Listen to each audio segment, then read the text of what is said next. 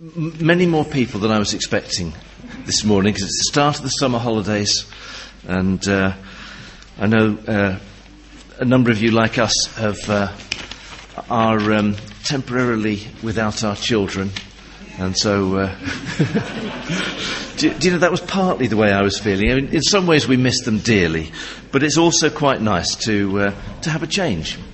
And I'm sure they're having a wonderful time. I checked the weather forecast in the Llyn Peninsula, and it was raining this morning. And also I found Daniel's raincoat at home.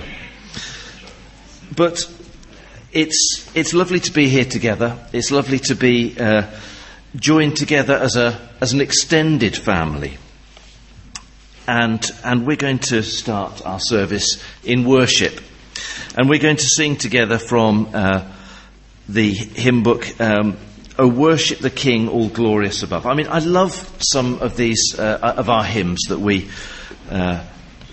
sung for many centuries. Well, not me personally, but we've sung for many centuries. And the thought of them being words that have been passed on for corporate worship in this house.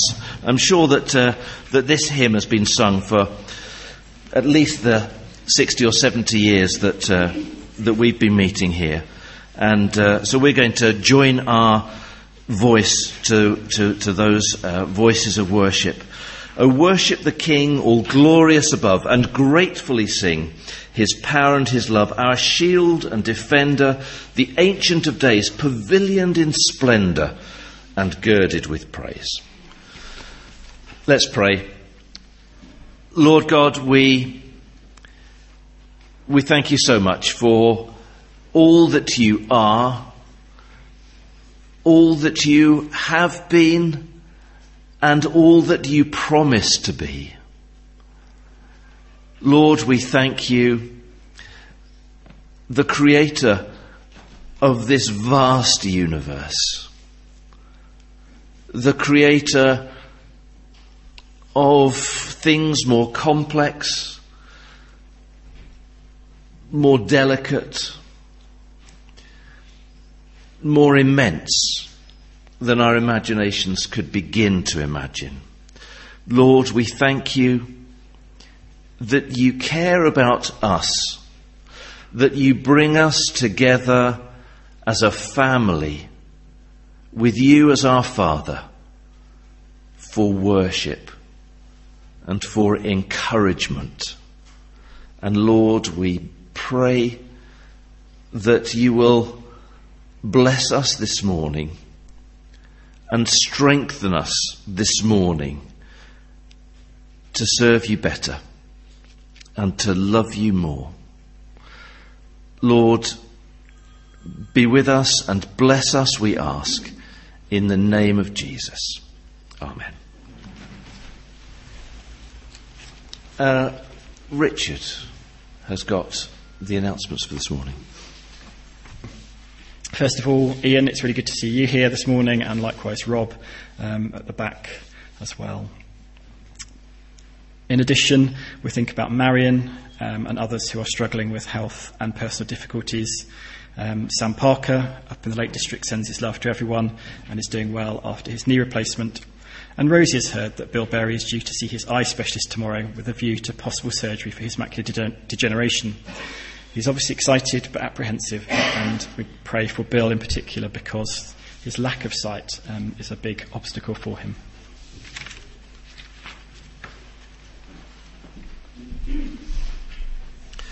Thanks, Richard. Does anyone have any thing which they would like us to pray about?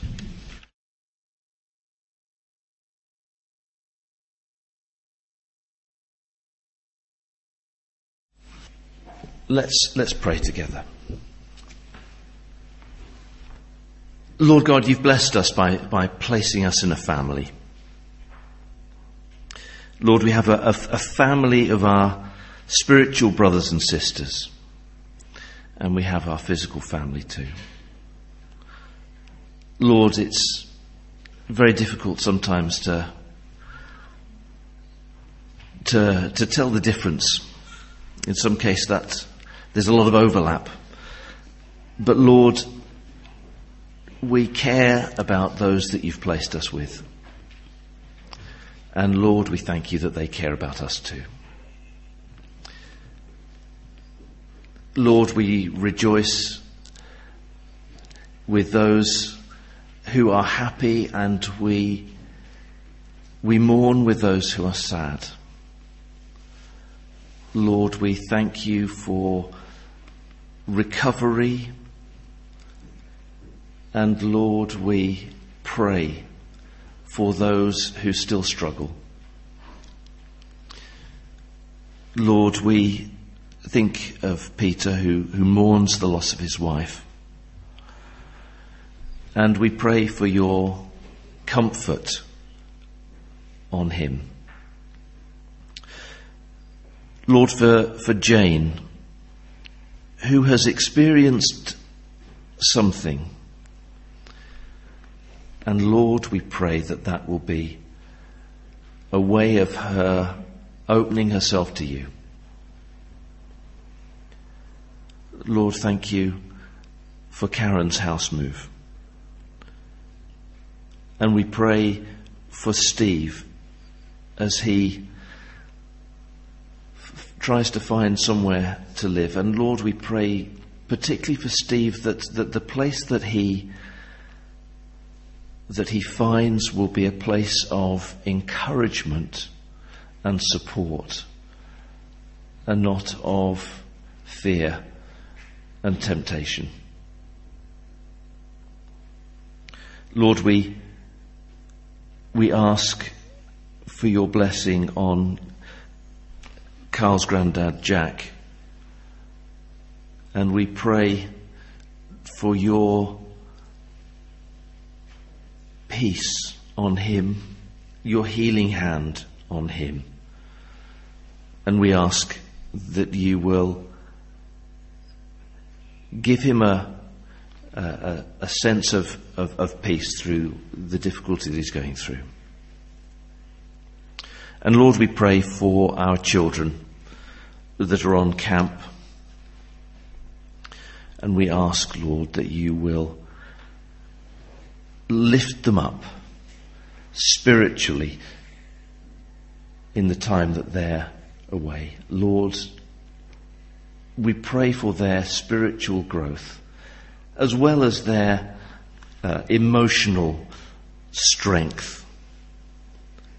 And we pray, Lord, that this will be a time that they look back on as being a time that they understood you a little bit more, that they grew to love you a little bit more, and that they grew as people. Lord, we thank you for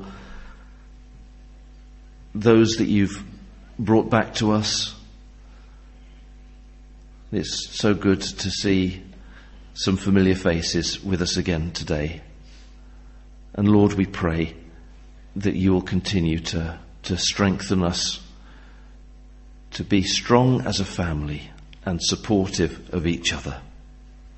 Be with us, we pray, in all that we do, in the name of Jesus. Amen. We're going to take a couple of readings this morning. And the first of those is from 2 Samuel chapter 12. And reading up to verse 25. And then we're going to take a reading from Matthew chapter 7 up to 26. So Rosie is going to read to us from 2 Samuel chapter 12.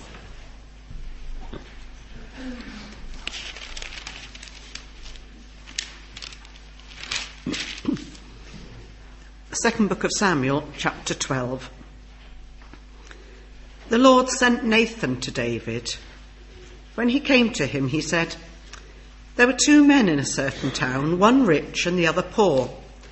The rich man had a very large number of sheep and cattle, but the poor man had nothing except one little ewe lamb that he'd bought. He raised it, it grew up with him and his children, it shared his food, drank from his cup, and even slept in his arms. It was like a daughter to him. Now a traveller came to the rich man, but the rich man refrained from taking one of his own sheep or cattle to prepare a meal for the traveller who'd come to him. Instead, he took the ewe lamb that belonged to the poor man and prepared it for the one who had come to him. David burned with anger against the man and said to Nathan, "As surely as the Lord lives, the man who did this deserves to die.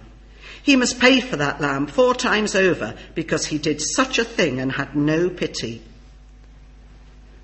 Then Nathan said to David, "You are the man. This is what the Lord, the God of Israel, says. I anointed you king over Israel, and I delivered you from the hand of Saul. I gave your master's house to you and your master's wives into your arms. I gave you the house of Israel and Judah. And if all this had been too little, I would have given you even more. Why did you despise the word of the Lord by doing what is evil in his eyes? You struck down Uriah the Hittite with the sword and took his wife to be your own. You killed him with the sword of the Ammonites. Now, therefore, the sword shall never depart from your house, because you despised me and took the wife of Uriah the Hittite to be your own. This is what the Lord says. Out of your own household I'm going to bring calamity upon you. Before your very eyes I'll take your wives and give them to one who's close to you, and he will lie with your wives in broad daylight. You did it in secret, but I'll do this thing in broad daylight before all Israel." Then David said to Nathan, "I have sinned against the Lord." Nathan replied, "The Lord has taken away your sin. You are not going to die. But because by doing this you have made the enemies of the Lord show utter contempt, the son born to you will die." After Nathan had gone home, the Lord struck the child that Uriah's wife had borne to David, and he became ill. David pleaded with God for the child. He fasted and went into his house and spent the nights lying on the ground. The elders of his household stood beside him to get him up from the ground, but he refused, and he did not eat any food with them. On the 7th day, the child died. David's servants were afraid to tell him that the child was dead, for they thought, "While the child was still living, we spoke to David, but he wouldn't listen to us. How can we tell him the child is dead? He may do something desperate." David noticed that his servants were whispering among themselves, and he realized that the child was dead. "Is the child dead?" he asked. "Yes," they replied, "he is dead." Then David got up from the ground. After he'd washed, put on lotions and changed his clothes, he went into the house of the Lord and worshipped. Then he went to his own house, and at his request they served him food, and he ate. His servants asked him, "Why are you acting in this way? While the child was alive, you fasted and wept, but now that the child is dead, you get up and eat." He answered, "While the child was still alive, I fasted and wept. I thought, who knows, the Lord may be gracious to me and let the child live. But now that he is dead, why should I fast? Can I bring him back again? I will go to him, but he will not return to me." Then David comforted his wife Bathsheba, and he went to her and lay with her.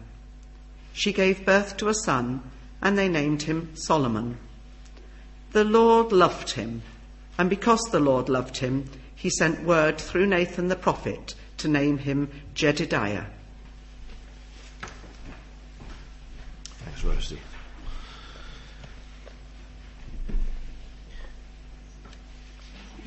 We're going to be taking some thoughts from that passage later on, so keep a bit of paper in there so you can get back to it quickly. In the meantime, we're going to take another reading from Matthew chapter 27, verses 1 to 26, and Joe is going to read that for us.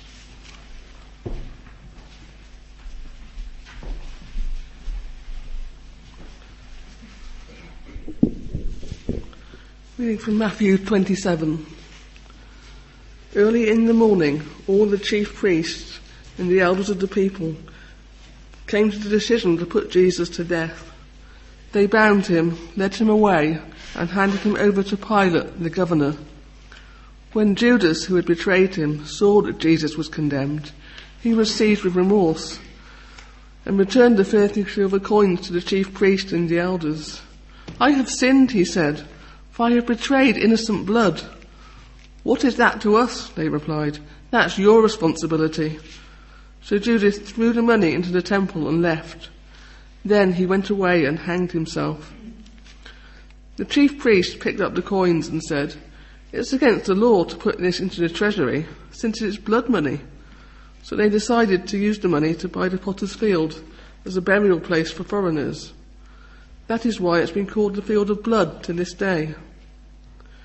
Then what was spoken by Jeremiah the prophet was fulfilled.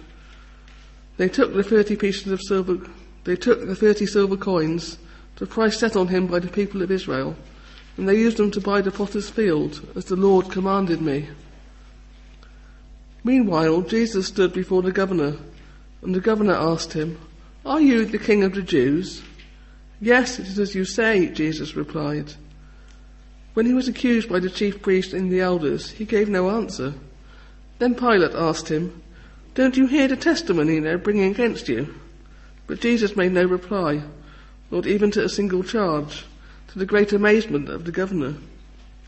Now it was the governor's custom at the feast to release a prisoner chosen by the crowd. At that time they had a notorious prisoner called Barabbas. So when the crowd had gathered, Pilate asked them, "Which one do you want me to release to you, Barabbas or Jesus, who is called Christ?" For he knew it was out of envy that they had handed Jesus over to him. While Pilate was sitting on the judge's seat, his wife sent him this message: "Don't have anything to do with that innocent man, for I have suffered a great deal today in a dream because of him." But the chief priest and the elders persuaded the crowd to ask for Barabbas and to have Jesus executed. "Which of the two do you want me to release to you?" asked the governor. "Barabbas," they answered. "What shall I do then with Jesus, who is called Christ?" Pilate asked.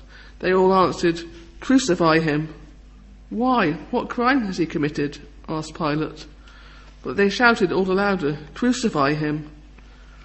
When Pilate saw that he was getting nowhere, but that instead an uproar was starting, he took water and washed his hands in front of the crowd.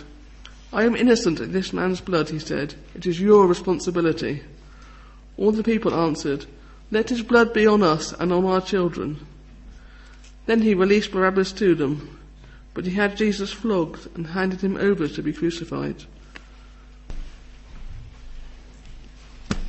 Thanks, Joe. We're going to sing now, "Just As I Am." We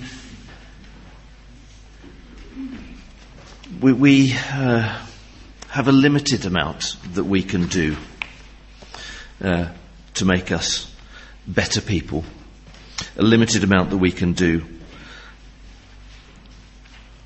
to change. But when we come to this place, when we come after a week that may have had highs, it may have had lows,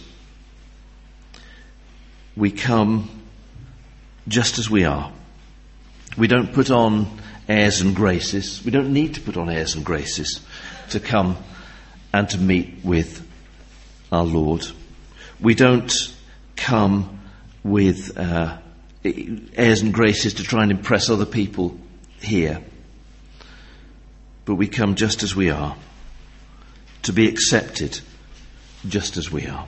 So let's sing together, "Just as I am," without one plea, but that thy blood was shed for me. The reading for today from Matthew is that of the crucifixion of Jesus. We only read the first part about Judas, who was overcome with remorse at what he'd done. So overcome that he killed himself. He couldn't handle the truth.